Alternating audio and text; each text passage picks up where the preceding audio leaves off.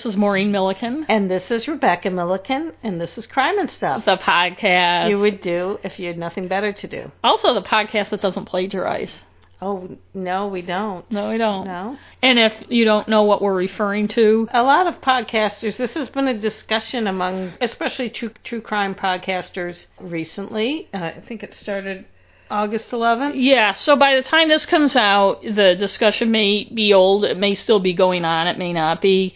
But it's the first time we've had a chance to address it. We're going to discuss that issue a little bit before we launch into today's story. Anyone who listens to this for any amount of time knows I've been a journalist for nearly 40 years now, more than 35 years. So plagiarism is something I'm familiar with, I've had to deal with. I don't know if people aren't. I would think people would be more familiar with it today than way back when, just because it's so much easier to do today with the internet and cutting and pasting. But maybe it's also become more standard to just cut and paste. Plagiarism is when you take something someone else has written, recorded, whatever, and pass it off as your own. But there are a lot of subtleties to it. Even if you're crediting someone, you can't use their words verbatim unless you say, I'm quoting this from blah, blah, blah. You can't sit there and read somebody's entire book, even if you credit them, even if you say, this is so-and-so's book, and I'm going to read you their entire book. If you're making money off of that, you can't do that without their permission. You can't use people's exact words and then say, like at the end or the beginning or something, we used information from so-and-so. Because you're still using their exact words. And changing one word here or there doesn't make it not plagiarism. You can't take the basic structure of something somebody's written or recorded and just change some words and say, okay, now I'm not plagiarizing. The bottom line is your information needs to be your creative endeavor. You need to credit who you got information from, and you need, if you're directly quoting somebody, you need to say you're directly quoting them. And there's more to it than that, but those are the things I think podcasters are. The internet has made it, actually not just the internet, the digital age, has made it easy for everyone. Like, how many people are photographers now? Everyone's a photographer. Everyone's a writer. Everyone's a writer because it's easy to publish your work. It's easy to take pictures that look pretty good. But it's also easier to access someone else's work and to copy it without having to type it in yourself. Yes, it is. But I think what I was getting at was people who aren't necessarily trained in a certain... People who aren't trained in a craft. Yes. Are doing it thinking that they know what they're doing, and they're not. I mean, if you are trained as a journalist, I'm assuming that you would learn about plagiarism and what not to do, although there are journalists that do it. Yeah. I have had to explain, and I'm not an expert on it by any means, but I know what it is, and I've had to explain in the last month so many times to people who don't seem to either want to understand what the problem is or just simply don't understand. Why don't we talk about our process? So what we do, I'll say how I approach mine, and then because we both approach them a little differently. When there's a topic I like, and sometimes it's one in the news, and sometimes it's one I've stumbled across, what I do is I go online, and online has made it much easier to research things than it would have been in the old days, and I find as much information about it as I can, because anyone who listens to this knows I get frustrated when people are just repeating the same information over and over. So I find as much information as I can. Some of the topics I've gleaned from a lot of different sources, particularly online newspaper sources. Some are more difficult, like Nancy Crompton Brophy was difficult because all the online sources were just repeating the same information, and I had to do some digging. Sometimes we find a lot of original information, like affidavits, court affidavits, and that type of thing. There are others, like our most recent Roy Mellinson one, where most of the information I got was from a book written by Steve Jackson, but when I was using his words, Steve Jackson's words, I made it clear I was quoting him. I made it clear throughout the podcast I was using information from him, and then I got information from some newspapers and stuff that I also credited. So when I'm writing a script, and we both write our scripts. I'd say we go off script a little bit, but we both write our scripts out. When I'm writing, I'm very sensitive to I don't want to use somebody's exact words. Even if I'm cutting and pasting, it's easy to put it in your own language and narrative and structure when you have to type it in yourself when you're just cutting and pasting. And I'll cut and paste a lot of stuff, but it's there for me to see. And then I use facts and stuff and, put it in my own narrative structure in my own words. And a lot of cases, the facts are the same, things that happen are the same. There are going to be similarities, but you have to try to make it your own creative endeavor rather than just someone else's. And we try to credit as many sources as we can that we've used when we do them. Yeah, and I'm a little different because I do not have a laptop that I like to type on, and I have an iPad. So a lot of times what I do is I print out most of my source material from the internet. I don't do any copy and pasting at all. Wow. I always type it out. I'm a very fast typer. I used to be a secretary or administrative assistant. Yes. I'm not as fast as I once was as far as typing, but what I do is I gather all the stuff. In some ways, I need to have the physical piece of paper that I can write on and highlight and stuff. That's how I do my research. It's hard for me to do it, to have a bunch of files on. I just can't. I have to have them all in front of me. So I print out a lot of stuff and I waste a lot of paper, I'm sure people think. The younger generation, they don't like to print. Sometimes it's easier to focus on stuff when it's hard copy. For me it is, definitely. Me too, definitely. When I write my script, I try to, in the script, credit things as I go. And I feel like this most recent script, when I was going through it, that I think I did it a lot more than normal. And I think it's because I'm sensitive to it with all that's going on. I try to get as many different sources as I can. And as you know, in some of them I've gone to, I do the microfilm because stuff isn't online. There's nothing like going back to those original newspaper stories for honestly. Older stuff. But the other thing is, some of them I do, like the Pleasant Point one. Yeah. That one I relied, almost all of it was on Colin Woodard's series, because a lot of this stuff I wasn't able to access, and I did give him credit throughout. And you didn't use his words. I did not use his words. I did use the quotes that he had in his story, and I did credit him. And I hope I credited him enough, and I also recommended that people read his series because it was much more in-depth than what I did. I basically summarized it, and I told people I was doing that, and I think we can get into it more when we talk about the specific plagiarism case that people are all talking about, all the podcasters and podcast fans. But the problem with it isn't just that you're taking somebody else's, you're copying somebody, but you're not even saying where you got it. You're saying that you wrote it. Right. You're lying. Right. And you're stealing and lying. We do write our scripts. Yes. Ourselves. Yes. We're not reciting something that somebody else wrote. We're not reciting even Wikipedia or something. We're reciting something we wrote that came... But the foundation of it is information we got from other sources. Yeah, it's basically like you're writing a research paper for school. Like I was saying that to Mo earlier. That's how I approach it when I used to write research papers. You get the information, you put it together into some kind of a narrative that you can present to somebody, and that's what we're doing. We're not going out and interviewing the people ourselves. We're not writing a news story like Mo has done her whole career. She's not writing her own, she's not creating her own news story. She's not going out and interviewing all these people. She's getting information, and we're assembling it and rewriting it into our own narrative. Right. But we're not saying that we're the source of the information. Right. We're not the investigators or the journalists who are going out talking to people. And one thing in journalism, too, that I don't think even a lot of reporters understand, if a journalist gets a unique quote, if someone tells a specific journalist something that they haven't said in basically the same words to someone else, you need to credit that original source. Like on my job now, and I try not as a journalist to draw from other newspapers or anything, but to use my own sources.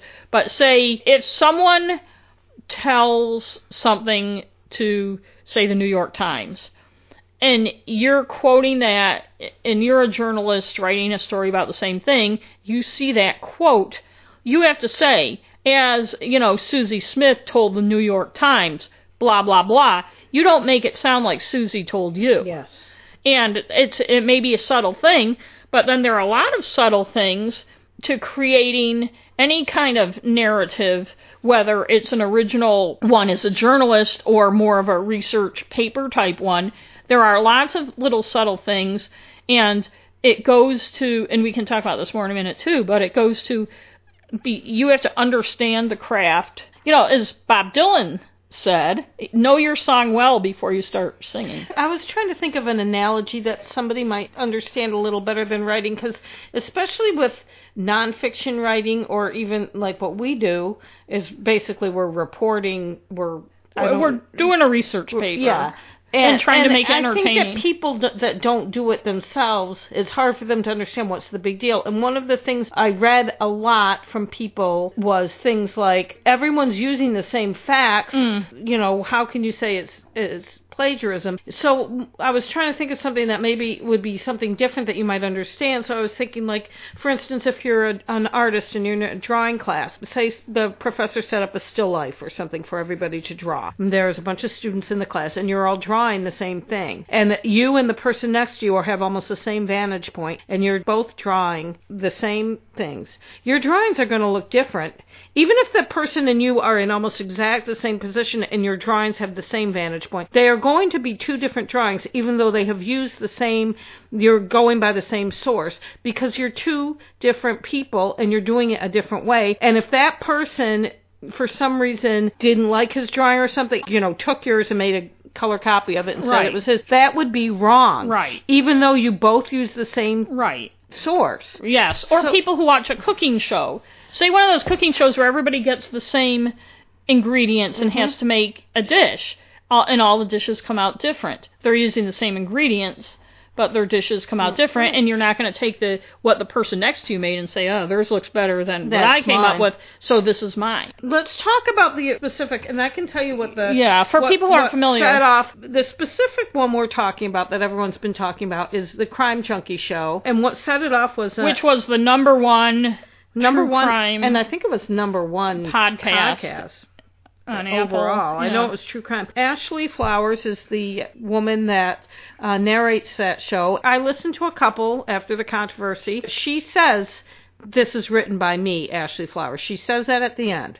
Well, she got which is something we never we never said. I thought it never occurred to me, frankly. On her Facebook page, apparently, this post has been deleted, but people took screenshots of it. Kathy Fry, who is a reporter with the Arkansas Democrat-Gazette, had a series on a crime that had to do with a victim named Casey Woody. A written series, and it was on the Arkansas Democrat-Gazette's website, and she had a pretty long post that said that some of the things were taken word for word. Quotes that she had gotten as a reporter from people involved in the case were used as if the Ashley Flowers had interviewed them, and she was frankly pissed. I think the way she found out was her daughter and she were going somewhere, and her daughter, they were listening to a podcast, happened to be this one, and she was like, that is my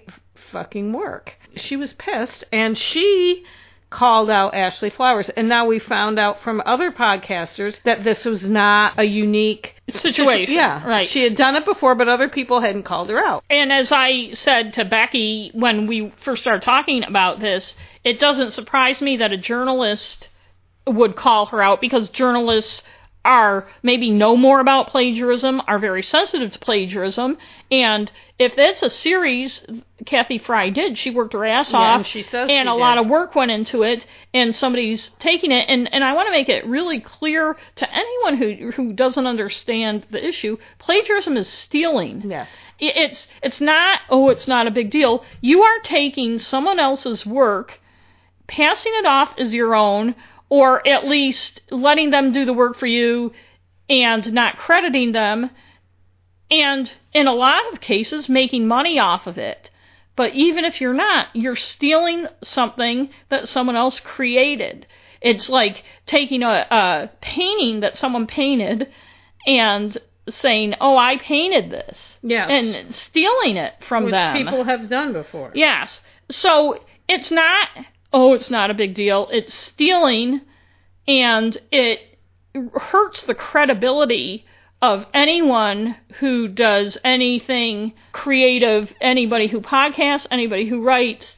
If people just shrug off, oh, it doesn't matter if someone else did the work and someone else is passing it, what's the big deal? I enjoy the show, so whatever. Right. And I think it's kind of ironic that people who are into true crime, and therefore I would think get some kind of satisfaction out of hearing criminals outed and justice done in a lot of cases, would be so cavalier about somebody else committing what is a crime. Well, and the other thing is, this podcast, Crime Junkie, makes hundreds of thousands of dollars. I'm astounded. A month. Yeah. And what do you think a reporter for the Arkansas Democrat Gazette My guess makes? would be Less than 50. If she makes $40,000, she's doing okay. And she's worked her a year, and that's a not hard a month. job. Yes. I mean, I'm not trying to make it all about money, but come on. So I wanted to. But let's also. Do you want to talk about the reaction? Oh well, this is just one of them. I gave up. I saw this post around the time it happened. Someone wrote, "Welp. My favorite podcast is being slammed for possible plagiarism. So I guess there goes my entertainment." And someone else wrote, "What?" And this person wrote, "Crime Junkies under major fire right now for plagiarism." And the other person wrote, "No." And then had one of those little emojis with the tears like gushing out. Yeah, the ones that you mockingly send I me like whenever I them complain so about. much. And the other one said, "I know, me too," and had the gushing tears. "I have a hard time thinking Ash would do it on purpose, but I guess in her own words, you never really know anyone." And then I had to jump in and said, "Plagiarism is always on purpose. Ignorance is not an excuse when it's your living." And the other person said, "No, it's actually not. Also, in no way did I say it was okay, so don't be snarky." I didn't think you were being snarky. And I wrote, I'm always snarky. And then I said, "And stealing is never not on purpose. A person knows when something does not belong to them. When you use content that someone else has created, you know you haven't created it. When you don't give credit and pass it off as your own, that is intentional, and that is plagiarism." Yeah, and I want to say to that point, if she didn't say, I'm intentionally going to take someone else's work and pass it off as my own, she's still at fault. Because, and I admit, I've never listened to Crime Junkie. I think I heard a little bit of it once, and it wasn't my style.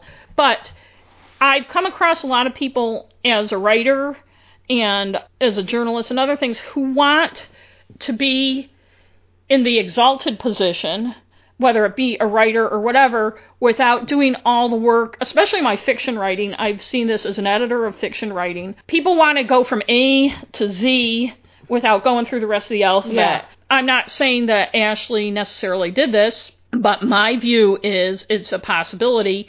I want to be like, the My Favorite Murder Women and this people and that people and have a true crime podcast.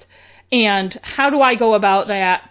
Oh, here's some information. I'm going to read it. If you don't understand that taking that information and passing it off as your own is wrong, there's two issues. First of all, you're really ignorant about plagiarism. You're also ignorant about the craft that you'd like to master. If you're going to be a writer, if you're going to be a podcaster, if you're going to be a painter, whatever you want to do, if you want all the glory that comes with that, you have to understand the craft and understand the work it takes. Yes. And I've tried to explain this to writers I've edited when I was a freelance fiction editor. You don't say, oh, an editor's going to fix all my bad grammar and punctuation. You have to understand it. And granted, our podcast is not one of the top or middle or any ones, and people may have a lot of issues with our lack of production skills. But before we started doing this, we did a lot of research about how to do it, what would go into it. And yes, we're hampered mostly, I'd say, by lack of time and resources. But we didn't just say, oh, let's do a podcast, plug in a microphone, and start doing it. No. I think if I hadn't known how to research and write a script, I would have found out how to do it. It never would have occurred to me on any level to take someone else's work, read it, and think that was okay. It's never occurred to me ever. And so whether she did it intentionally, maliciously, or whether she's just ignorant, and I don't know how you can be an adult in the creative world and not understand what plagiarism is. I don't give a shit. You can be one of those listeners out there saying, I don't understand what the big deal is, but I don't understand how you can be in the industry and not understand what's right and wrong. And I've heard this in the conversation, well, she was the top podcast and she made a lot of money, so blah, blah, blah. That doesn't excuse what she did. Just because she was successful doesn't mean that what she did, that the end justified the means. And I'm a little concerned that apparently a number of podcasters, going back even a year or more, realized she was plagiarizing them, and I understand how hard it can be to step forward. And maybe, again, as a journalist, you get used to negative reactions. You get used to having to be a voice where other people don't want to step up. But I'm a little concerned that nobody called her out before. It doesn't surprise me that a journalist called her out. I understand how hard it can be to go against the tide, especially the tide of ugly social media. And I have heard people shaming the ones that didn't call her out. Like, why did you stay quiet? I don't think they should be shamed, because that's just like asking a rape victim why she didn't and I understand report it. And I understand their trepidation. And we listened to Let's Talk About Taco About, I'm sorry, I can read it, I can't pronounce True Crime with Esther, I can't remember her last name now, and two other podcasters. I should have written this down. But they were talking about how they discovered at various times Ashley had used their work, and they all felt, or at least a couple of them felt to some extent, that even though they have fairly successful podcasts, hers was so big that they wouldn't be heard or listened to. And I think a lot of people in a lot of different situations, there are lots of crimes against a person where the person is like, if I complain about this, it's just going to be more shit heaped on me. And I think that's how they felt, and I don't blame them for feeling that way. And I think maybe one of the reasons Kathy Fry was able to call it out is she's a journalist with a job at a newspaper, and she probably couldn't give two shits about what internet trolls in the podcast world are saying about her. And she also has the backing of a legal team of her newspaper that's going to come down hard, especially on someone that makes a couple $100,000 a month. It's one thing if it's some little shitty podcast like us, they'll just say, look, cut the shit. Right. But if you're making that much money, you're more vulnerable. Right. And, for a lawsuit. Right, you are. And your reputation's more vulnerable. And I think a lesson out there to people is not only when you're listening to podcasts or if you're creating podcasts, but also just as you're taking in information that's around you, is to be critical of the source, to try to understand where the materials come. There's another podcast, and I don't want to say what it is, because, I'm going to say something negative, that I've been listening to that I kind of enjoy, and they tell it in a narrative style that's almost like you're reading a book or something, and they do give quick credit to some source material, but when I'm listening, I can't help but wonder whose words they're using. And in fact, there was one that I was listening to that's something I'm fairly familiar with that a movie was made of, that was one of my favorite movies that I've seen. It's not a very significant movie, but it's one I've seen a number of times to the point where I know a lot of the lines. And granted, the movie was based on a newspaper or a magazine article that was based on a true story, but I'm listening saying, wow, that sounds just like the movie. And this was before this whole thing started, and I'm wondering, or at least before I knew about it, and I'm wondering to myself, so did they just take that all from the movie and put it in their podcast? I don't know if they did or not, but because of the way it was written, and it's like this narrative where it's almost like a book, and then they don't really they credited the magazine article, or mentioned the magazine article, but I'm like, this is a 2-part series that's more than an hour for each part. Where did the information come from, and is this written? And I think they credit a writer, but wow, that sounds just like the movie to me. I think that when you do credit things, you need to be specific, because I did listen to a couple Crime Junkies because I listened to cases that we had covered, And before she did, I just want to we point covered them before Crime Junkie covered them, and I was curious, frankly, to see if they were similar or if anything stood out to me, because why not? But I found that when they did credit stuff, it wasn't specific. They'd say a local newspaper said blah, blah, blah. Well, and why say a local newspaper? Or the local TV news said blah, blah, blah. Well, say what station, say what paper. It's not that difficult. And both of the cases that she did, that we did, Todd Kohlhepp and Chandra Levy, are things that had been written up in a number of papers, and I think in our versions we credited specifically. I got some, especially Todd Kohlhepp, some really good information from, I can't remember the name of the paper, the Greensboro, newspapers in the Carolinas, in Arizona, Chandra Levy, a lot of Washington Post stuff. And I haven't listened, I still have those scripts somewhere on my computer, and I haven't listened to... And that's another thing, I do have all my scripts. I don't necessarily keep all my, the printouts I do of my... if somebody challenged me, I'd probably have to recreate that. Sometimes I keep them of my source material. Right. And we put on our website more stuff.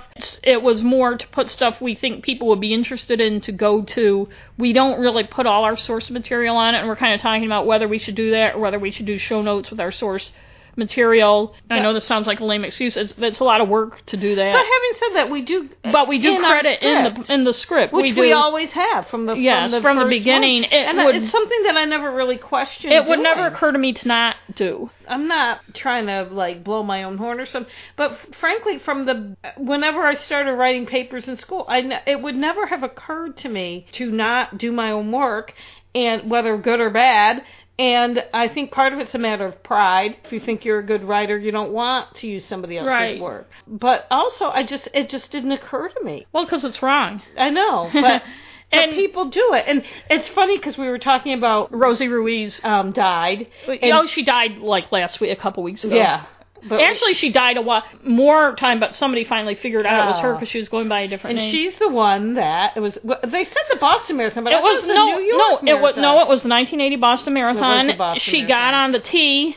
And just ran the last 6 miles. I remember when it happened, and as somebody who, believe it or not, has run the Boston Marathon, there are a lot of measures in place now, including electronic mats every 5K that you have to cross that show that you were there because of what she did. And her intention had not been to win. She didn't realize she timed it wrong.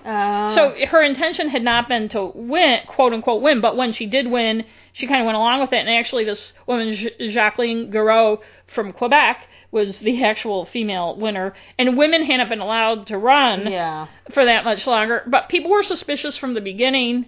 I remember. And it's part of the thing where, and maybe I should do Rosie Ruiz sometime for this podcast, but it's one of those things where someone wants to say, ooh, I ran a marathon without actually running a marathon. I ran the Marine Corps Marathon one year in Washington, D.C., and there was a group of people from a running club that guaranteed you would finish a marathon. I think it was from Toronto or somewhere.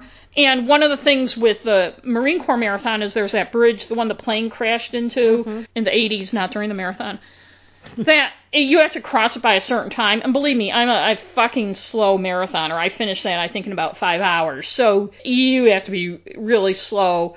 But before you go over the bridge, there's like the 6-mile loop through this parking thing. And the people, so that they would quote-unquote finish whatever before the bridge closed, their coaches or handlers had them skip that 6-mile loop. They were, when it was discovered, there are a couple hundred people, I think, they didn't run the marathon. They ran 20 miles. They got their thing taken away, right. But they were all like, and a lot of other people were like, what's the big deal? Oh, they worked so hard, they trained so hard, Jesus. And they did run 20 miles. Well, I'm fucking sorry. Fat old me actually ran 26.2. Yeah. You don't get the medal, and you don't get the credit, and you don't get to go on the official results and every other fucking thing if you didn't run the 26.2 miles, or at least run and walk. I ran slowly, but because one of my goals was always to run. If you didn't finish 26 miles, no, you didn't run the marathon, so you're not a marathoner. That's right. And we could go on. But I think we've made our point. point. And if you still don't understand what plagiarism is, I don't know. It is stealing, and I actually and feel it is really... a big deal. I've worked at places where people have been fired for doing it. Not only people who do it, but people who think it's okay should be ashamed of themselves and should question what it is they're trying to get out of a podcast or a book or whatever, what it is that's so important to them about that they would excuse it. And no, I'm not even talking, I'm talking about the fans too, that it's not like we have a smorgasbord of ethics that we can pick and choose from. It's funny how I've noticed the self-righteousness.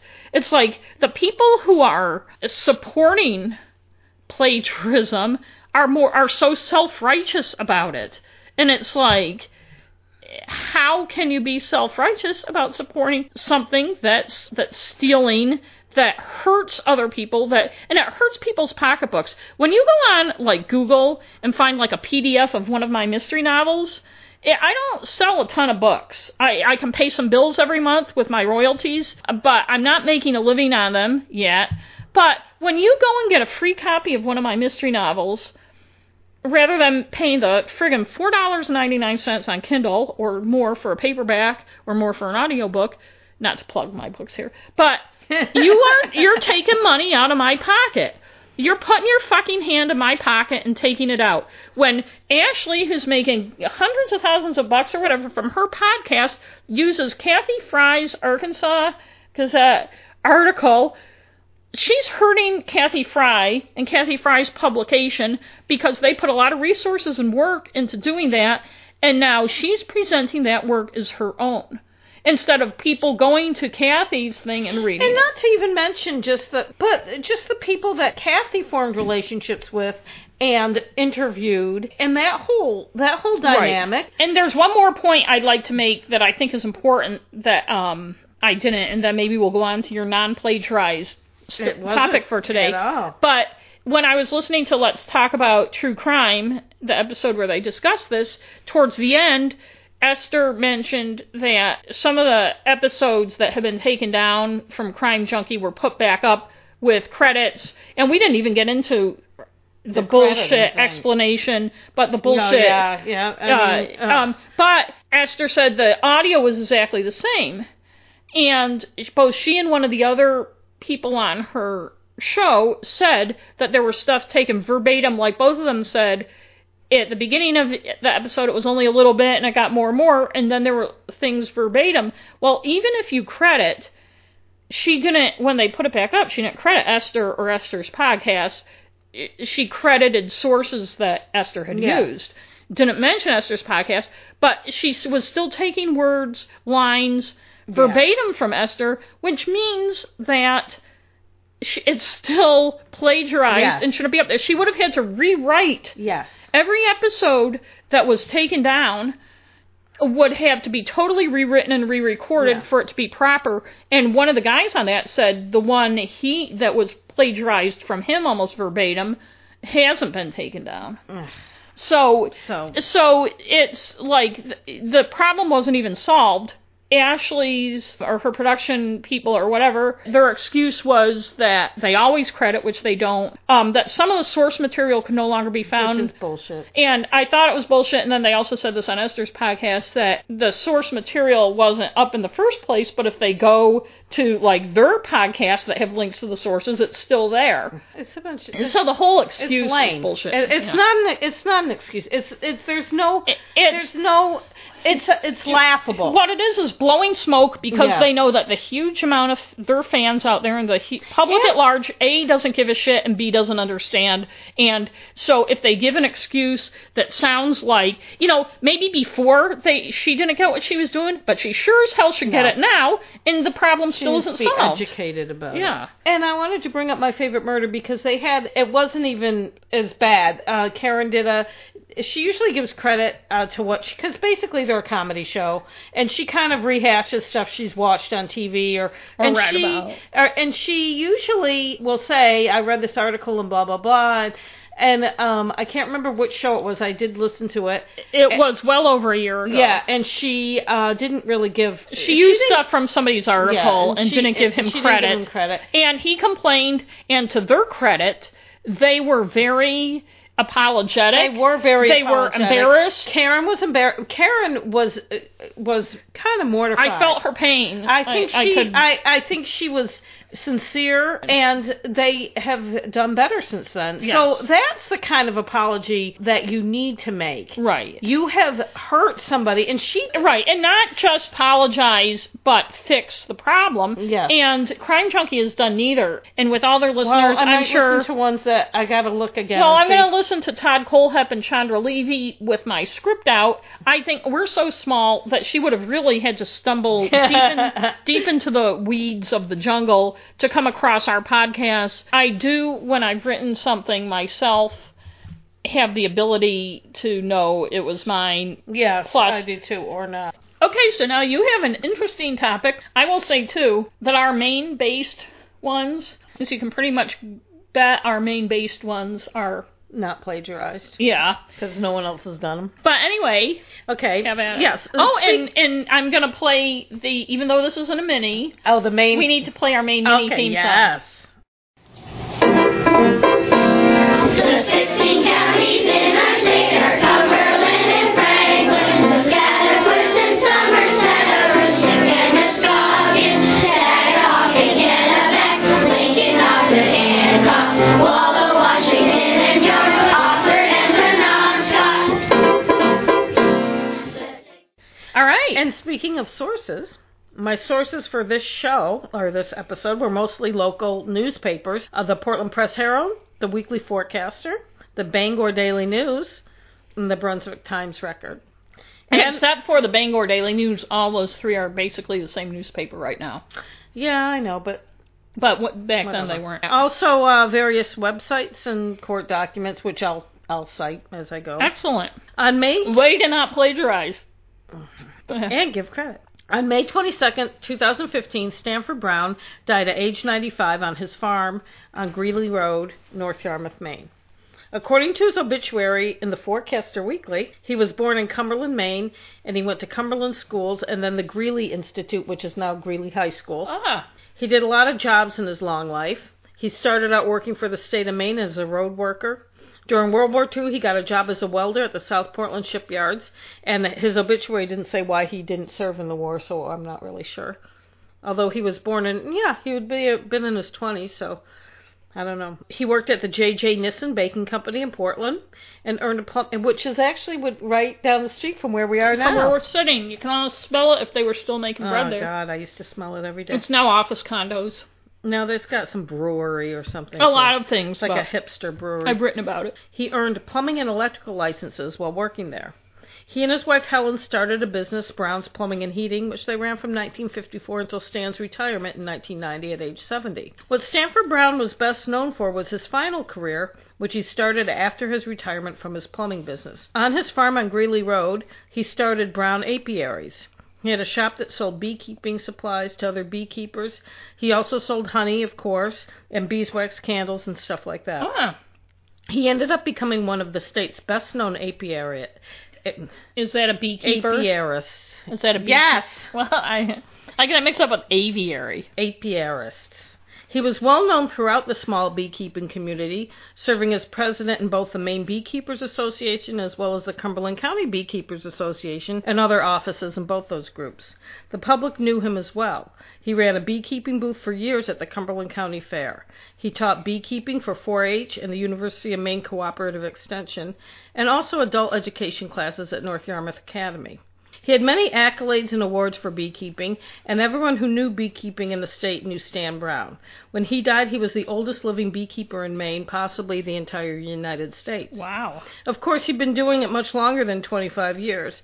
His love of bees started when he was 12, and he kept bees his whole life.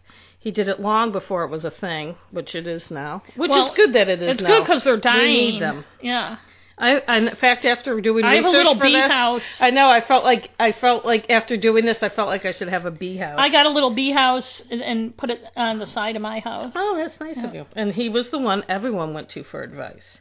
In October 2011, the Huffington Post had an article about Stan and how his almost lifelong avocation started while at 12 he was mowing his grandmother's lawn and came upon a cherry tree with a swarm of bees around it. In Stan's words, I was face level. I wish I could do a Maine accent, but I'm not going to.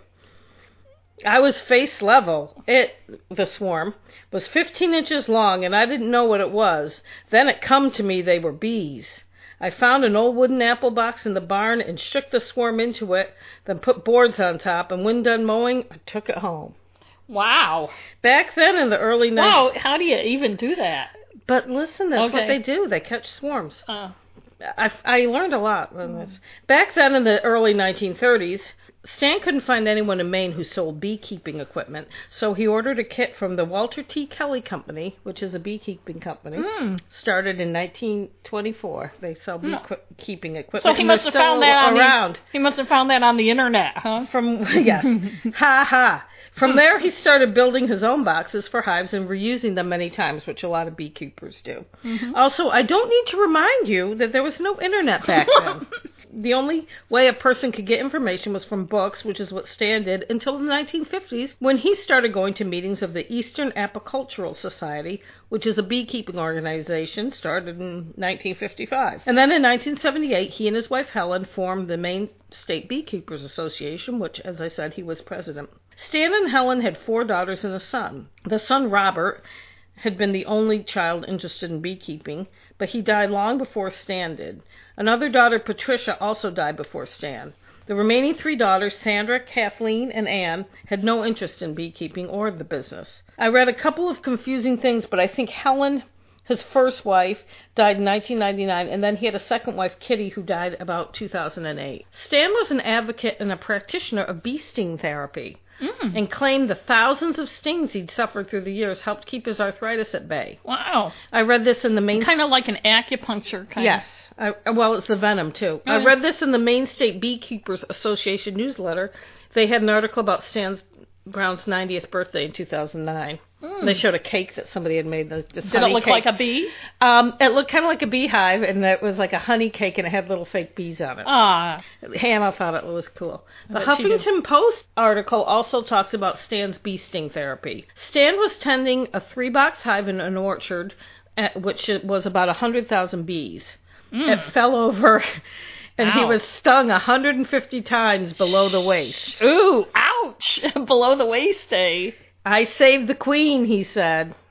That the queen is very important. Yes. Since then... Even I know that. Stan told the Huffington Post, I've administered bee sting therapy since my 20s for lower back problems and used honey to heal wounds. I've also stung thousands of people for arthritis, including a 63-year-old neighbor who was brought over on a cot, and I worked up 68 stings every other day and now is 80 and up dancing. By the way, the Arthritis Foundation says there's no proof it really works. Yeah. Whatever. Karen Thurlow Kimball came into Stan's life after his son Robert died. I tried to find out the specific date of Robert's death, but there are quite a few Robert Browns. But I'm thinking it was around like the 2000, somewhere around 2000 that he died. What? I looked up Robert Brown, North Yarmouth. No, I knew a Robert Brown in college. Well, gee, it's such a... Well, no, I won't go into it, but... It just Bobby Brown? That was his name, but he wasn't the Bobby Brown of...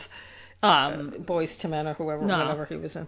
So I'm not sure when he exactly died, but Karen and Stan Brown started working together in 2009. Karen Thurlow Kimball had been a beekeeper herself for many years. According to her biography on the site Unique Maine Farms, and this biography appears to be written in 2012. Can I ask a clarification question? Yes. So his son had an interest in beekeeping, helped him, and died, and so Karen was there to help him? I'm getting to that. Okay, well, I just wasn't sure what the connection was. Okay. Karen lived in the North Shore area of Massachusetts. I couldn't find out if she grew up there or just spent a lot of her young adult life there. I don't know where she was born, but she was of Mi'kmaq heritage, Native American. When she was a young girl, Karen learned beekeeping from a woman with 100 hives who needed help after the death of her husband. Karen didn't get money for the help, but was given beekeeping equipment and 2 hives. Then in the late 1970s, Karen caught a swarm of bees and started her own hives, learning along the way with help from the Essex County Cooperative Extension. She didn't earn a living as a beekeeper, which most people don't. She worked as a veterinary technician, a dog groomer with livestock, and she was a certified animal massage therapist. Oh! In 1995, Karen moved to Maine and married lobsterman Merrill Kimball, who was known as Mike. Mike had 100 traps, and Karen helped him with the business part of the operation and sometimes helping on the boat. I didn't find specifics about how Karen, Thurlow Kimball, and Stan Brown met, but I'm assuming through his shop and the beekeeping community in general, which is a fairly small community. Where did she and her husband live? She lived in North Yarmouth. Oh, okay. And Stan lived in Cumberland. And they're only about probably 10 minutes apart, their houses. Karen helped Stan, not just with the beekeeping aspect, but also the business itself, setting up a website for the farm and a Brown's Bee Farm Facebook page. She loaded the website with instructional photographs and videos and a lot of helpful information for beekeepers. She also helped market and advertise the farm. Karen and Stan were known as sideliners, which is a name for beekeepers who keep more than 50 hives. At the time of the biography on the Unique Farms website, said she herself maintained over 50 hives. I'm not sure how many Stan had by then, but he was looked up to as the apiary to go to with questions. Karen was also known as an expert. Stan kept his hives at local farms and orchards where the bees helped pollinate crops. He would travel around and tend them. He had been removing them seasonally. He would take them out in the fall and put them back in the spring. But with Karen's help, they worked out a strategy with the farmers to allow them to keep the hives there year-round, which made his life a lot easier. And I'm telling all this stuff about Karen just so people can see that she wasn't just a dilettante who started hanging out with Stan to steal his beekeeping business. She was quite a help to him. When he met her, he was in his 80s, and he didn't really have much help with his business or his beekeeping. And I assume it's a physically taxing... Yeah, well, you know. I would think. Stan's late son's widow, Elizabeth, or Libby Adams, helped with the shop sometimes, but not with the actual beekeeping. She did the bookkeeping and stuff. Once Karen came on board, Karen, helped with a lot of the physical stuff, as did her son Damon, who is an adult. I'm not quite sure of her age, but I think she's like in her 60s, about the same age as Stan's kids would have been, or are. Stan's kids did not seem to be fans of Karen. On August of 2012, Libby Adams, the daughter-in-law, called the Cumberland County Sheriff's Department. Karen Thurlow Kimball had caught Ann Brown, one of the daughters, in the honey shop taking a Brown's Bee Farm sign that was displayed in the shop's office. Ann had previously taken a sign from the garage without permission. The shop was like, there was a picture of it in one of the newspaper articles, and I think it's gone now because I drove by where it had been. It was like, it looked like kind of like a garage with a door on the side. It was kind of shabby looking. Ann Brown lived across the road from the shop on Honeycomb Drive, which is no longer called that. It's called Apple Tree Drive or something. She told the sheriff the signs belonged to her, but Stan Brown said she wasn't supposed to be there, and in the police report about the matter, Libby, the daughter-in-law, said Ann was trespassing.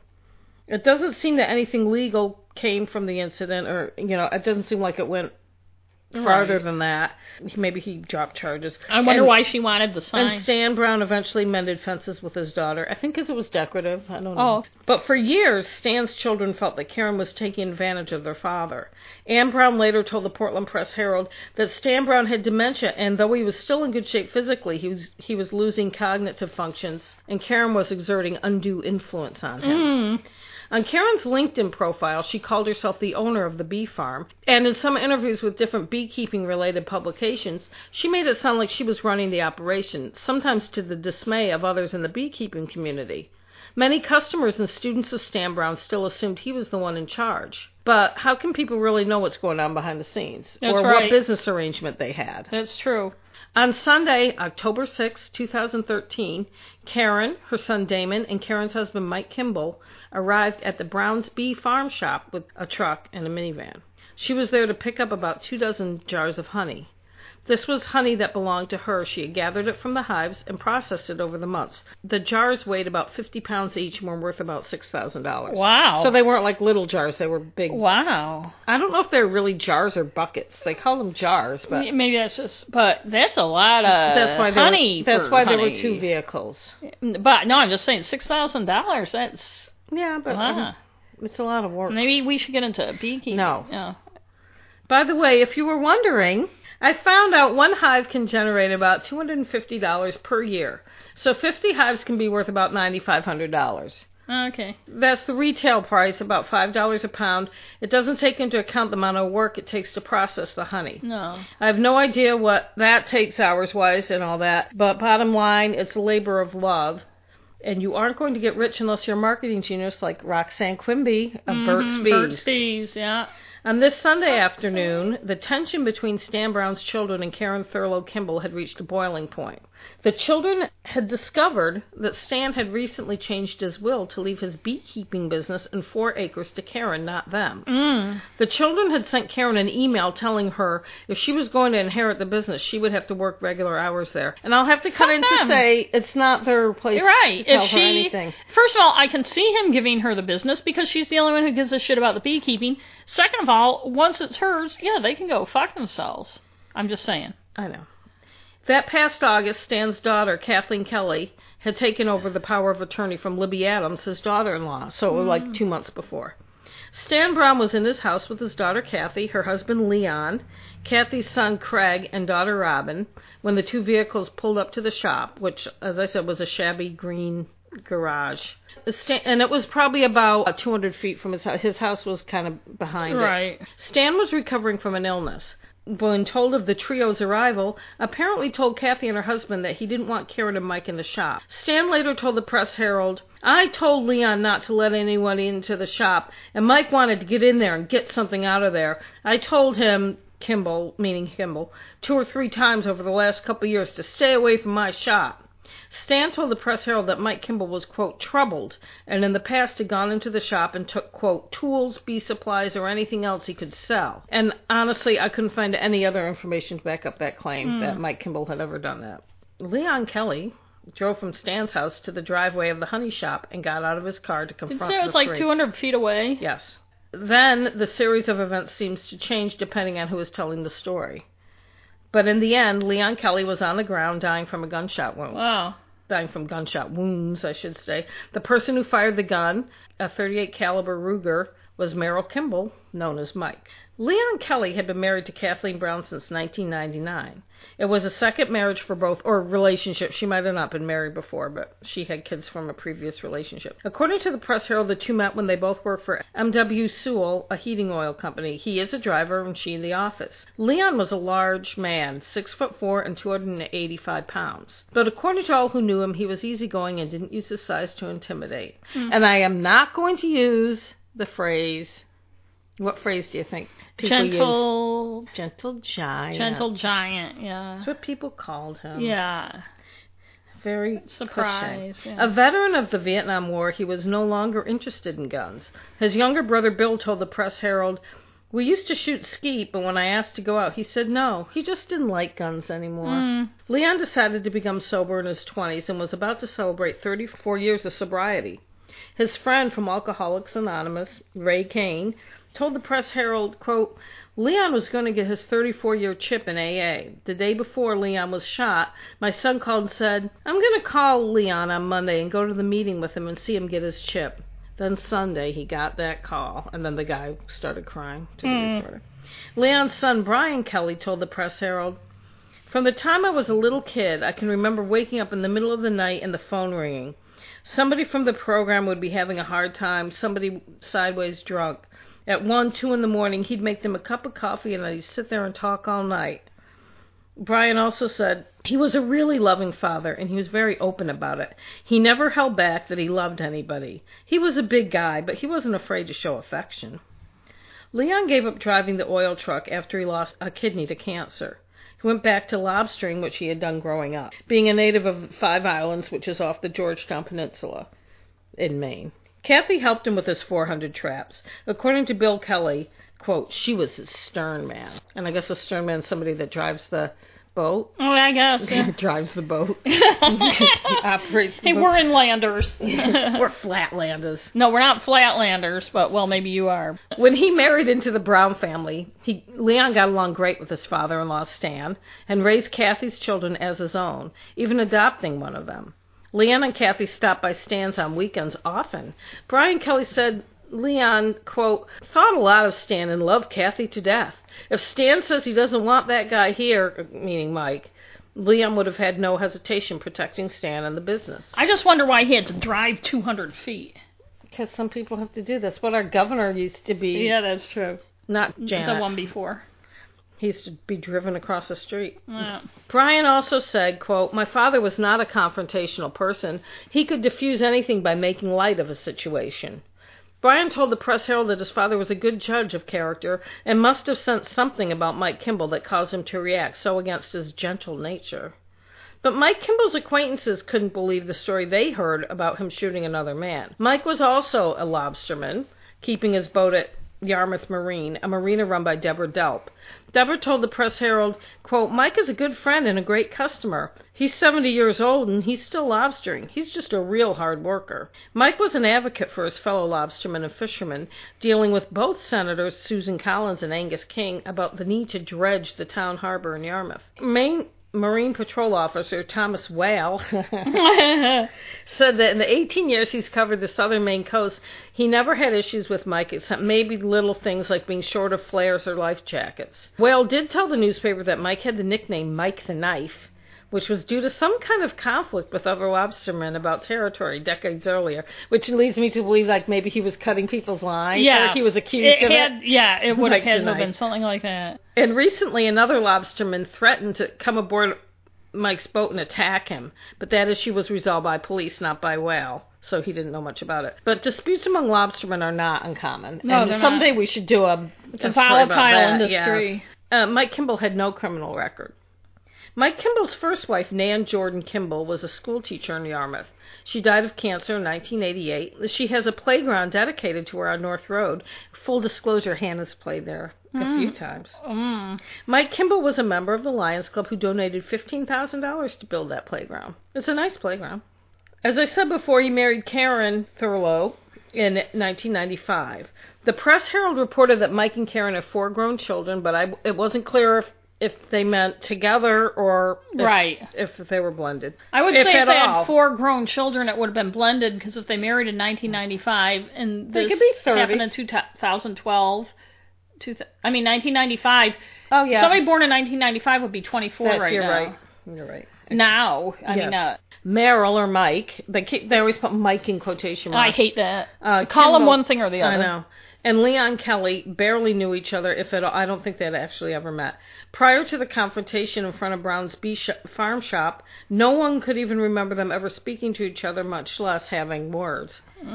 Mike Kimball was indicted by a grand jury on 1 count of murder on November 8, 2013. He was never arrested.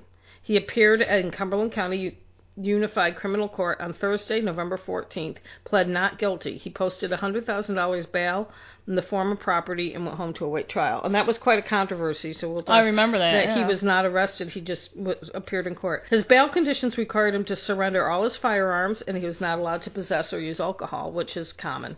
Mike Kimball had retained the services of defense attorney Daniel Lilly, who has come up in several of our episodes. Yes.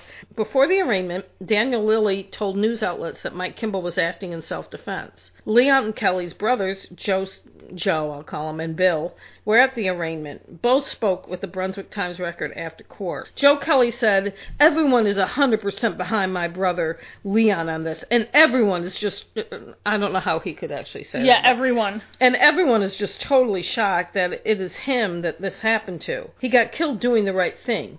There's no reason why Mr. Kimball couldn't have turned around and left. He'd been asked to leave numerous times." Joe was asked if anything could make things better, and he replied, "I don't think anything could happen right now that would make the family glad. It would be nice to see the guy in jail where he belongs. Everyone is just worn out. We want it done and done now, and I know that's just not going to happen." Bill Kelley, the other brother, it was the Times Record too, "I'm sure the Attorney General's office is doing everything they can do to move forward with the case." Bill Stokes, Attorney General at the time, told the Times Record, "Obviously we understand their frustration, but the state police in our office made the decision not to make an immediate arrest. Frankly, when these things happen, in many cases we don't know all the facts. We have to interview witnesses, and if we rush into something without doing a full investigation, we're criticized for not doing a full investigation." Well, then why did they take it to the grand jury? So in cases like this and others, the most prudent thing to do is gather the facts. That's our job, not to make an arrest before we have all the facts. I don't know. Joe Kelley was not happy about Mike Kimball not being charged right away and then being let out on bail after his arraignment. He wrote an editorial in the Brunswick Times-Record in March of 2014, annoyed that Mike Kimball was out on bail and accusing Bill Stokes of not doing his job. Not a good move. It wasn't well written. No, there's a surprise. In his essay, Joe Kimball wrote, quote, "My brother's killer, Mike Kimball, got to have Thanksgiving with his family. He's walking around free." Cliche. His lawyer says my brother is, quote, "a big scary man with hands as big as baseball mitts." Kimball's attorney was right about the big, but the rest of his statement is a lie. My brother was a kind and gentle man. And I'm going to say, before I go on, I mean, as I said, we can talk about all this different stuff after, but it doesn't matter what his brother actually was. What matters is, by law, is what the perception of the other person was of his brother who he didn't know. Right. And I'm not saying I'm on one side or the other. And on another note, I'm surprised that the Times-Record would run a column or op-ed or whatever by someone convicting someone who had not been tried. I know. Because you should read it. Because normally in a newspaper, even though it's an op-ed, even though it's somebody's opinion, you don't run something that says somebody's guilty. I know. When they haven't been tried yet. Stan Brown wasn't impressed that Mike Kimball was never arrested. The day after the shooting, the Bangor Daily News quoted Stan Brown as saying the shooting was, quote, "a sad mess." Mm-hmm. He went on to say, quote, "I think it's pretty rotten. They said they need more evidence. What more evidence do you need? You've got a dead man with 3 bullet holes in him. What more do they want? Another dead man? It doesn't make any sense at all." Obviously, as we're going to discuss, it's not the fact that he was shot. It's the circumstances. Right. In this case of Mike Kimball shooting Leon Kelley, Bill Stokes told the Times-Record that there are so many witnesses, each with a different point of view, and, quote, "it was very important we try to understand as best we could what every witness is saying. The simple facts are these. Leon Kelley confronted Mike Kimball. Some witnesses say Leon shoved Mike, others say he didn't. Some say that Kimball tried to shove past Kelley." See, this is why it's a pain in the butt, because they're both K names. Right. In any case, Mike Kimball pulled out the gun he routinely carried and had a license to carry and fired 3 shots into Leon Kelley's chest. The different stories came out. Can I just say the obvious thing, too? I said it at the end. Okay. Do you know what? It's so obvious. If there wasn't a gun. Yes. It would have been a shoving match. I said this at the end. All right. That's why I said we should wait till the end before we discuss it. Because there are many things to discuss, but we need to do it. Right. Because it's my flow of the story. Right. Yes. Of the story I plagiarized. Right. The different stories... Yeah, I was going to say it's the flow of the person who actually wrote it, not you, but... The different stories came out when all the witnesses testified at trial, which started April 6, 2015 in Cumberland County. On the second day of trial, the Bangor Daily News reported the testimony of Robin Ronsley Dutil, Kathy Kelley's daughter and Leon's stepdaughter. Robin had taken an iPhone video of the confrontation, which was shown to the court along with a photo. She told the court she was at her grandfather's the day of the shooting. You can't see a lot because she's hiding behind a truck. She said she saw Leon Kelley place his hands on Mike Kimball's arms to, quote, turn him, and he asked him to wait down by the road until the sheriff got there, end quote. Then she heard 4 shots. Her brother, Craig Ronsley, told her to hide behind Mike Kimball's truck. When cross-examined, she did admit, she told Maine State Police Detective John Haney, that Leon, quote, grabbed Mike, which is different than placing his hands on him. Right. And I'll say, which is kind of an obvious thing to say, but as I go through all these testimonies, both sides, as always happens, their side of it is exaggerated in their Which favor. just goes to show why eyewitness testimony is not the best evidence. Robin testified, quote, "When I saw Merrill, he was pointing the gun at me. I was terrified." She emerged from behind the truck and took a photo showing Leon Kelley lying on the ground, Mike Kimball holding a gun standing about 10 feet away. Karen Thurlow Kimball is also in the frame holding a phone. And they had that in a couple times in the paper, but they cropped it so you didn't see Leon Kelley's body. Robin started a video after the shooting. According to news reports, Leon Kelley moaned in the background. I didn't want to listen to I don't like listening to that kind of stuff, so I don't know if it's anywhere online, but I didn't listen to it. Leon Kelley is moaning in the background, and Robin said to Kimball, "I can't believe you fucking shot him." Although it said expletive, I am guessing that she's... Mike Kimball said, "What was I supposed to do? I'm 70 years old." Robin said, "Do you have a permit for a concealed weapon? Go ahead, get it out. You're not on your property."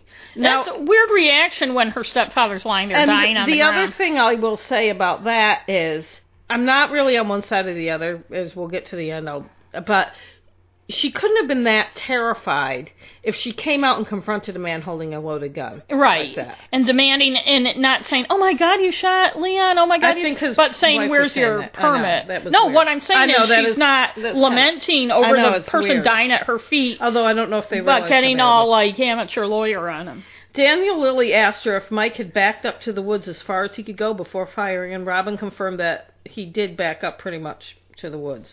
Robin said that when Mike Kimball pulled into the driveway of the shop that morning, he, quote, "looked right at us with a very angry look on his face."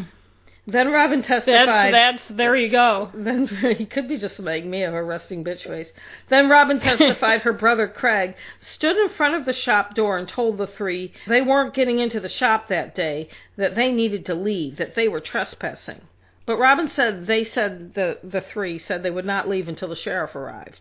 Robin told the court that Karen Thurlow Kimball was there to pick up honey, but it did not belong to her, and that she, Karen, was stealing from Stan Brown.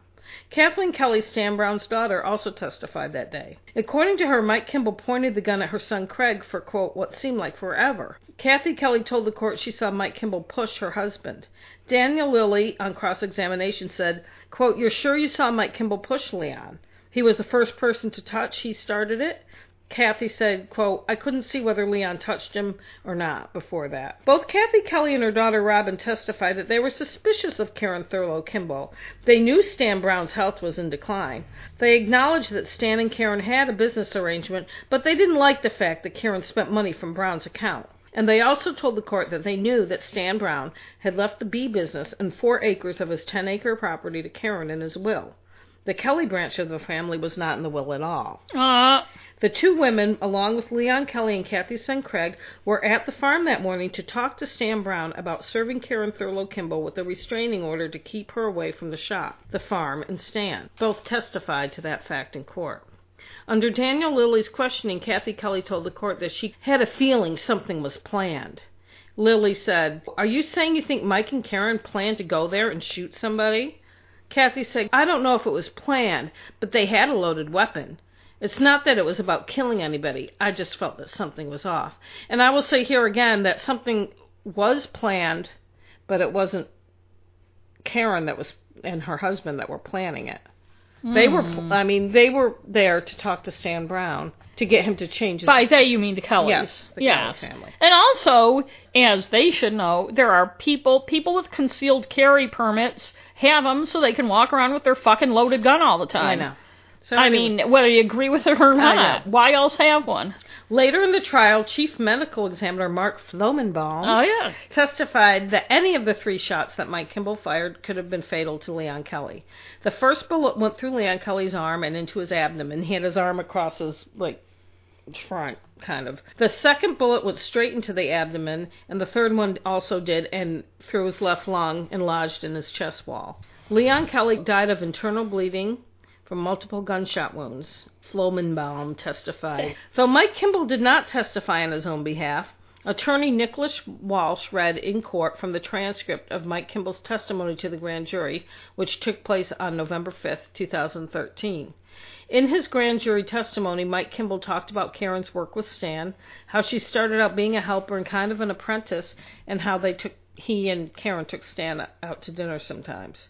Mike testified that his wife was, quote, at first helping and learning from him, and then as he got older, she took it over as far as processing the honey and feeding the bees all winter. This past year, she had 50 hives of her own. She was supposed to own the honey because she's the one that worked it, taking it off the comb and spinning it in the processor. It took her all year to do it. Mike told the grand jury about the issues with the Kelley family and Karen, how they had been escalating during the summer of that year. He said the day of the shooting, Karen asked him to go with her to pick up the honey, which was worth about $4,000 to $6,000. When Mike Kimball described the confrontation to the grand jury, his description about what was said matched the video that Robin Rodsley Dutil had recorded. Mike said he didn't have a way to leave the situation. He wasn't sure if he warned Leon he had a gun, but Mike said, quote, he had to see the gun. Mike said he backed away as far as he could and then fired the gun when he felt he had no other choice. He was asked if he felt like he overreacted. Mike said, no way. I was scared for my safety and my life. That's the only reason I did what I did. I thought I was going to get hurt or killed. I can't run, so I didn't. By meaning I can't run, I think he has some kind of leg problems. On the sixth day of trial, Karen Thurlow Kimball testified for the defense. And I got a lot of this information from the Press Herald. A lot of the other trial information was in the Bangor Daily News, and frankly, whoever came up first was what I printed. Karen's testimony was somewhat different than the Kelleys. According to Karen, Craig Ronsley, Kathy Kelly's son, pushed her against her truck and injured her shoulder and ribs. When Karen's son Damon Carroll tried to defend his mother, Craig Ronsley shoved him as well. Karen also testified that Leon Kelley started shoving Mike Kimball as soon as the two were face to face. There was no introduction, let alone provocation. She said the men had never met before. Quote, Leon started right off pushing my husband, and he kept pushing him backward harder and harder. My husband was backing up further and further, trying to get away from Leon. End quote. She was cross-examined by Assistant Attorney General Matthew Crockett. During her testimony, she began to cry. Crockett showed her an enlarged copy of the iPhone photo taken by Robin Ronsley Dutil after the shooting. It showed Leon Kelley lying on the ground, Mike Kimball holding his gun in his right hand, and Karen in the background on the phone as she called 911. I think she called 911 before the shooting because the shooting is on the call. Right. It's on one. It said it's on. It's very bad reporting. It says it's on a 911 call, and I don't know if she's the only one. It seems to be somebody should have called 911 at the beginning of this conversation. Right.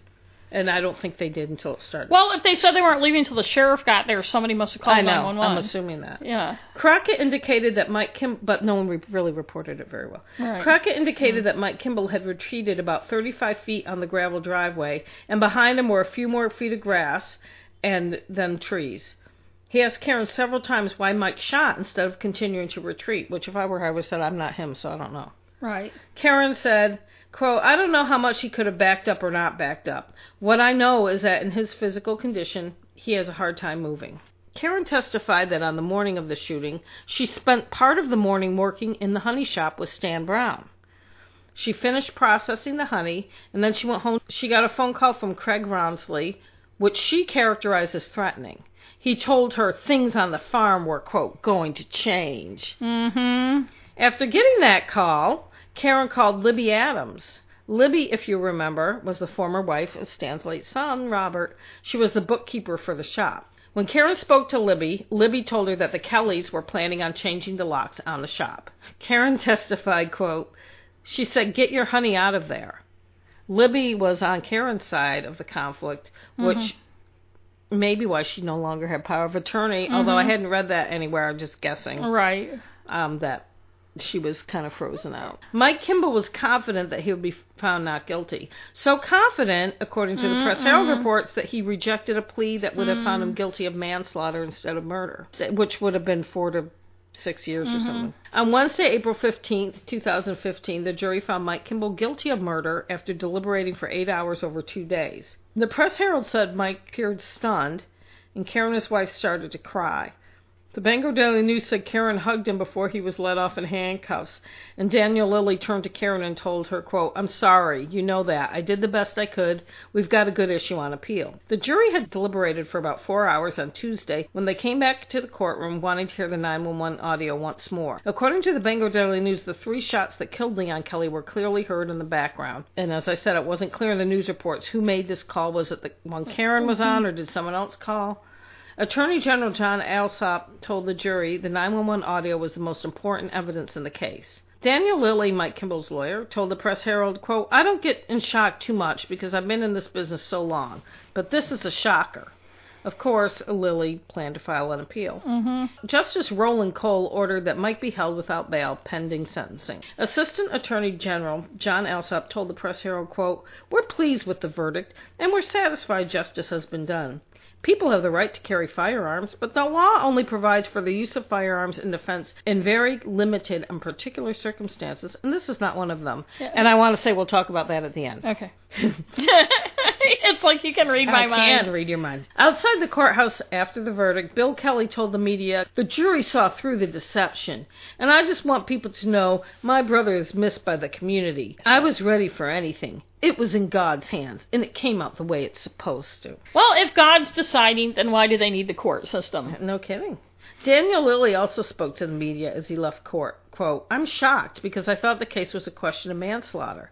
Hung jury, possibly guilty of manslaughter, but more likely not guilty." Did the jury have a choice between murder? I'm not clear because it seemed like they did, but they didn't report it very well. Yeah, fucking. It seemed to me that the relative sizes of the two people made it clear that my client was in a jam he couldn't get out of except use a firearm. As I said earlier, this is me talking, Leon Kelley was about 285 pounds and 6'4". Mike Kimball was about 5'10" and 115 pounds lighter. And I think I said Leon Kelley was, 67? Yeah, 60? And Mike Kimball was like 70. So yeah. the age wasn't, it was more of the size. Right. During his closing argument, Dan Lilly reminded the jury that even Robin Rawnsley Dutel and Craig Rawnsley had told police that Mike Kimball was, quote, terrified and, quote, a scared old man. Mm-hmm.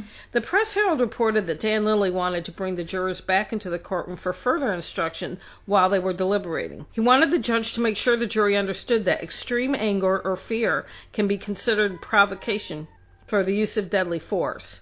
That is the specific language in the law. The judge rejected the request. Justice Cole said the case was presented as a classic self-defense case, and giving them instruction would just confuse them.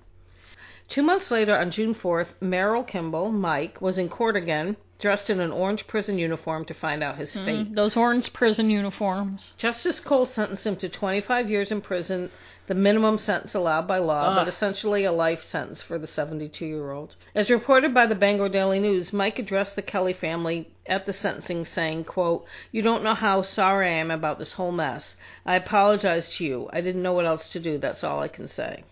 Kathy Kelley recalled how, as her husband lay dying, she asked him not to leave her. Quote, "He was a big man with a big heart, a big spirit, and a big laugh." Before sentencing, Daniel Lilly moved for a new trial and an acquittal. He said he wasn't able to present all the evidence of what was going on behind the scenes with the family. He said, "This is not a cold-blooded murder where somebody went out and killed a person they didn't even know over containers of honey. Of course, that makes no sense." AAG John Alsop wanted a longer sentence than the minimum, saying the defendant's lack of remorse and empathy in this case is significant, which I think is bullshit. That's bullshit. I think it's kind of a feather in their cap to get the longest sentence possible. Yeah, I think so. Lilly said, quote, "Frankly, it's not that he's not remorseful. He feels terrible about what happened, but he felt he had no choice." Justice Cole rejected Lilly's request and said, "It's a tragedy, and it's certainly senseless." The question I would ask is, if Mr. Kimball had said, "I have a gun, don't come forward or I'll shoot," the outcome may have been different. According to the Bangor Daily News, at this point, when Justice Cole said that, Kimball spoke sharply, this is a quote from the Bangor Daily News, spoke sharply to Lilly's associate, Andrew Graham, saying, "I said that." But in his grand jury testimony, he didn't say that he said that. So, did anyone ask him? Yes. In the grand jury testimony, he said he wasn't sure if he had said, but he had to have seen the gun, remember? Right. So, even as Justice Cole seemed to side with the prosecution, he also said, "This is not the usual history for someone who is charged with murder. My hands are tied. The legislature has set the sentence, a minimum mandatory sentence, that can be imposed for murder." Stan Brown died before knowing the fate of the husband of his former friend and helper about a couple weeks before the sentencing. He died on, May 22nd.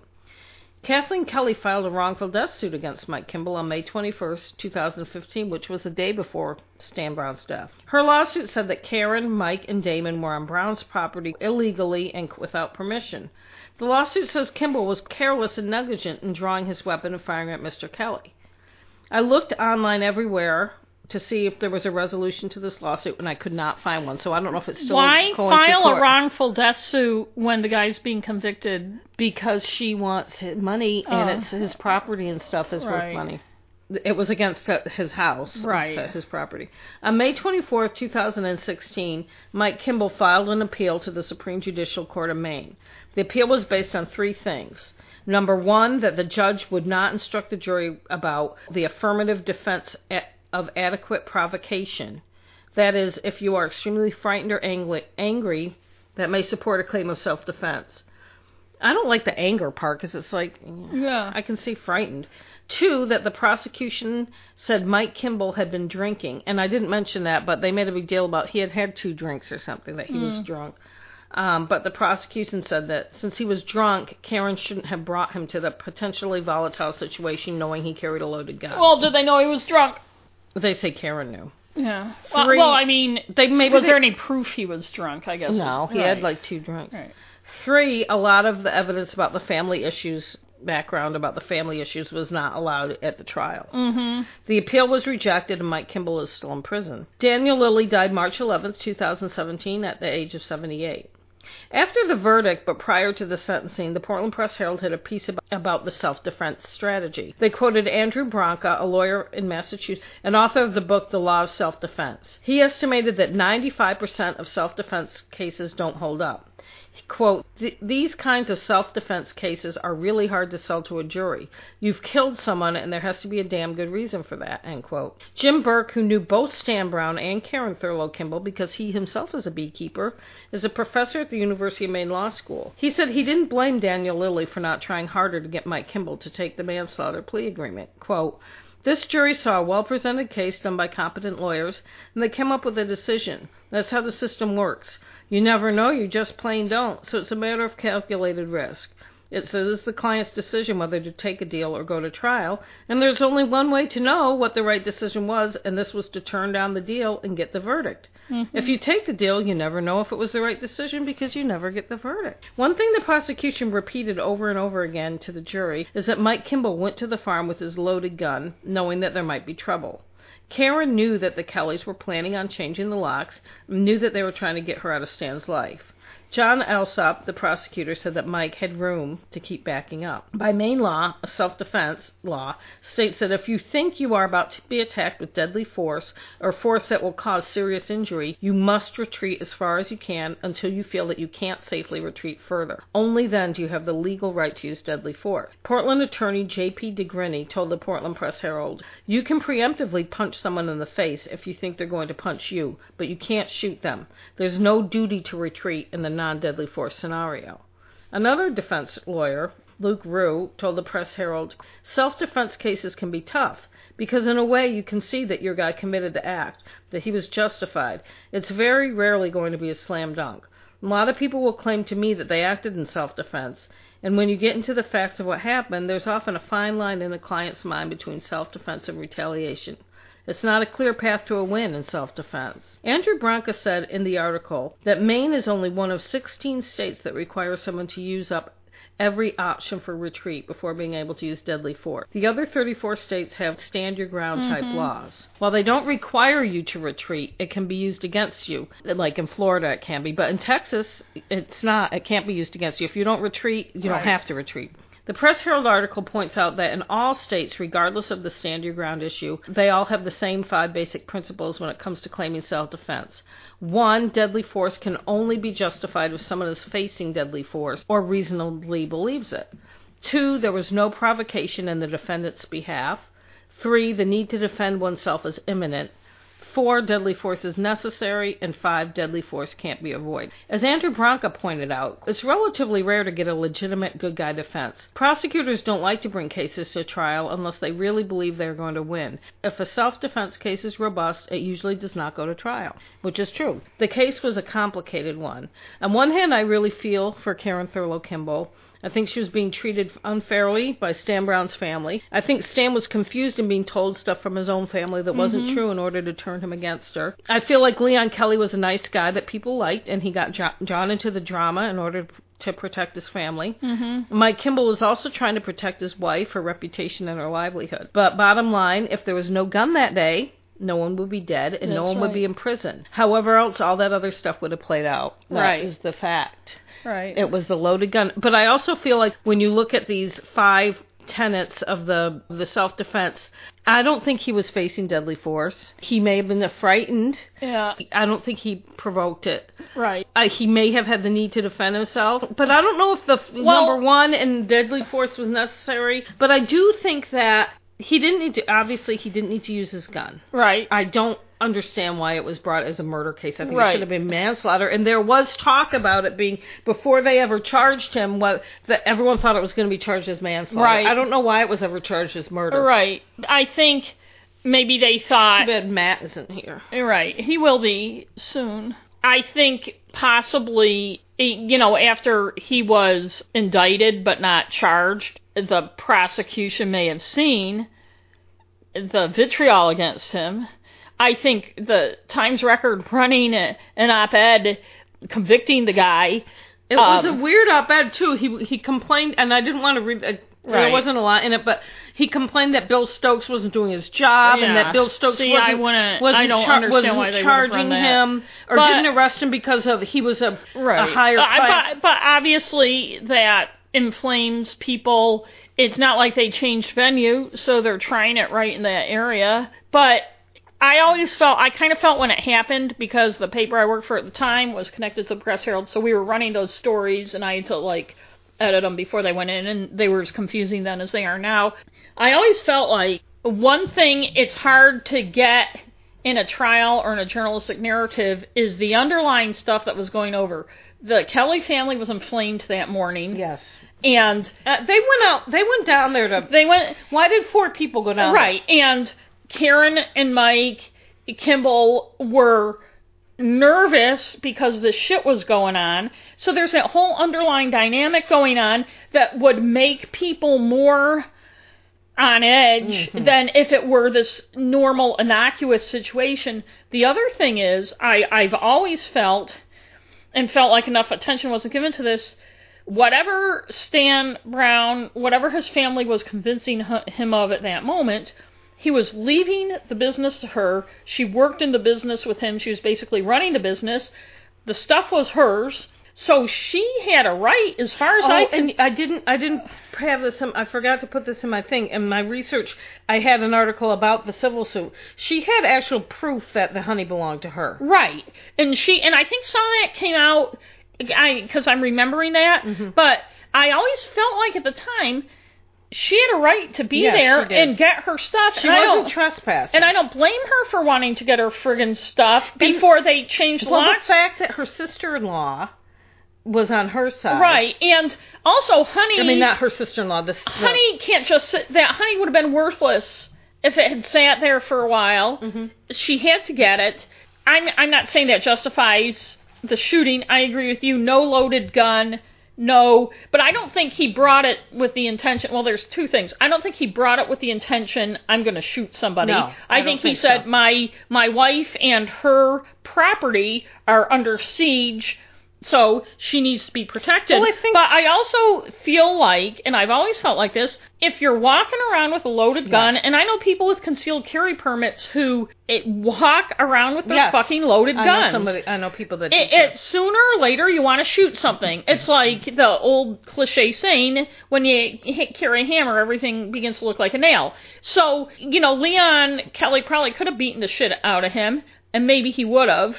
But the other thing is, are you supposed to let yourself, if you're some skinny little old disabled guy, are you supposed to let some big guy beat the shit out of you? I know. I don't know. I think it's weird it was a murder. And I feel like those underlying subtle things and the fact that Dan Lilly wasn't able to bring those into court obviously it wasn't just about $6,000 worth of honey. Like Dan Lilly said, that's ridiculous. Yeah, I never... For people to... But I will say, too, I said this to somebody on Twitter said something about how I'm going to get a gun. I'm sick of it. There was somebody that was sick of something, and they said they're going to get a gun. And she was serious about it, and I said, are you prepared to kill somebody? I said, it's not inevitable, but it's something you got to think about. And a bunch of people jumped down my throat for saying that. And I'm like, I'm not saying that you're going out looking to kill somebody, but if you're carrying a gun and a situation comes up, it's more likely you're going to kill somebody than if you're not carrying a loaded gun. You know what I mean? You can do whatever you want. You're legally. Well, that's the whole thing. You have the legal right to do it. Right, but right. if you have it with you, this kind of situation ended with a death. Right, and I agree with you. If you have a loaded gun, for whatever reason, you not only have to be prepared to shoot somebody, but you have to be prepared to face the consequences. As he said, why else have the loaded gun? Why have it? It's either going to be used against you or you're going to have to shoot somebody, but there are consequences to shooting a person. And it really is a tragedy because the two men did not know each other, were simply, like, I feel like Leon was pulled into it, and he really probably felt there was an injustice being done. And who knows what he was told that wasn't true, because I always go back when this was going on. She was part of the business. She was getting her property. How she had a right to do that, and Stan was leaving the stuff to her in the will. And why wasn't he leaving anything to his other, right? Why? And the thing that I found interesting in the reporting, and the other two daughters didn't come into it at all, except for that one daughter that took the signs, but other than that, she wasn't in the story at all. So there were two other daughters that I'm assuming got the other part of the property, because the property that Karen was supposed to get was, according to Dan Lilly, it was just swampy, 4 acres of swampy that the bees were on. I don't know for sure. He has a right to leave whoever he wants, whatever he wants. And if he did have dementia, and like some of the comments he made, like him about Mike Kimball, that, there wasn't a lot of reporting about him because he wouldn't talk to the press. But he doesn't sound like the type of person that is going to go into a bee shop and steal shit to sell. I know. He had 400 traps. Right. He was well known. And who knows, maybe his family was saying, Dad, he's stealing shit from you. And one thing that bugged me at the time, it reminded me when you were doing your report, is there were things reported, I felt they were kind of being reported almost as fact, that were somebody saying something. Mm-hmm. And it's like, just because somebody's saying something doesn't mean it's true. I know. What are the facts and what aren't they? If Mike was stealing stuff, did anyone ever report it to the police? I know this. And the Press Herald could have said, they said he had no criminal record, but they could have asked to find out if there were reports made of things missing, because it seems to me that family wasn't going to let that happen without reporting it. The sister who stole the signs the police were involved. And it was funny because it was... When I first read it, I didn't realize. I wondered where the sister-in-law stood because she did the bookkeeping. So when I first read that part, it was Karen that caught her, but then the sister-in-law is the one that called the police. Right. So it makes you wonder. Right. But, so I always felt there was way more to it. And it's sad that it's so stupid. I know. It's another stupid, senseless... People, a nice guy who was everybody loved got killed. Right. And then this man's in prison, and he probably does feel bad. I think he has remorse. I don't know why... They always say that they don't have remorse. I know. But anyway, thank you. That was a very interesting Maine case. So today we're not going to have recommendations because we spent so much time talking about plagiarism. We will have some next time. Which we don't recommend. We don't recommend plagiarizing. No. And for you Patreon supporters, if you are looking for recommendations, our newsletter will be out before this. You'll have gotten our newsletter that will have some recommendations in it. Obviously shorter and not as in-depth as we go on the show. I'm doing our next story. Yay! Again, if you want to support us on Patreon, we're easy to find, Crime and Stuff Podcast. No, it's crimeandstuffonline.com. Oh, on Patreon it's crime. Okay. Yes. And we have a link, though, on our... We have some swag. You get a monthly newsletter. And I hesitate to say too much, but we do have a little special project that we're working on that will go to our supporters. Don't get too excited, but I'm kind of excited about it. It's kind of a fun thing. And also, your support helps us. Obviously, we're a bare bones operation.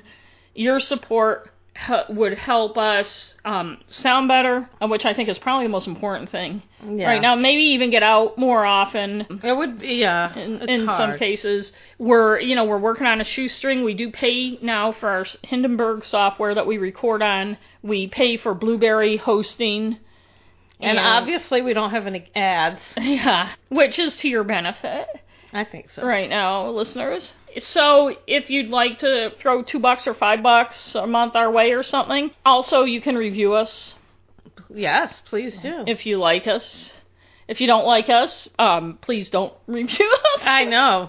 But don't do the 1-star review and say that you hate us. And recommend us to your friends or recommend us on social media. Yes. Yeah. Come say hi on Facebook. Although we don't have a group, we just have a page. We don't have a group. You can like us on Facebook. We don't have a group because it's very time consuming to administer a group. Not that we don't like all you and what. But you're welcome to email us.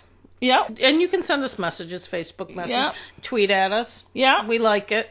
Yeah. We like it all. So I think that's everything for now. Okay. We'll see you next time. And if you can't go that long without listening to our voices, you can check out our other podcast, Groovy Tube, where we're talking about the Brady Bunch. Woo! Yeah. So thanks for listening. Bye-bye. 2 months later, on June 4th, Merrill Kimball, Mike, was in court again. Being looked at through binoculars by somebody on that tourist bus. As if. We were. They can't see in here. The lights are on. Oh, big fuck. They were both looking at us. I'm just saying, it's not like we're doing anything, but anyway, go on.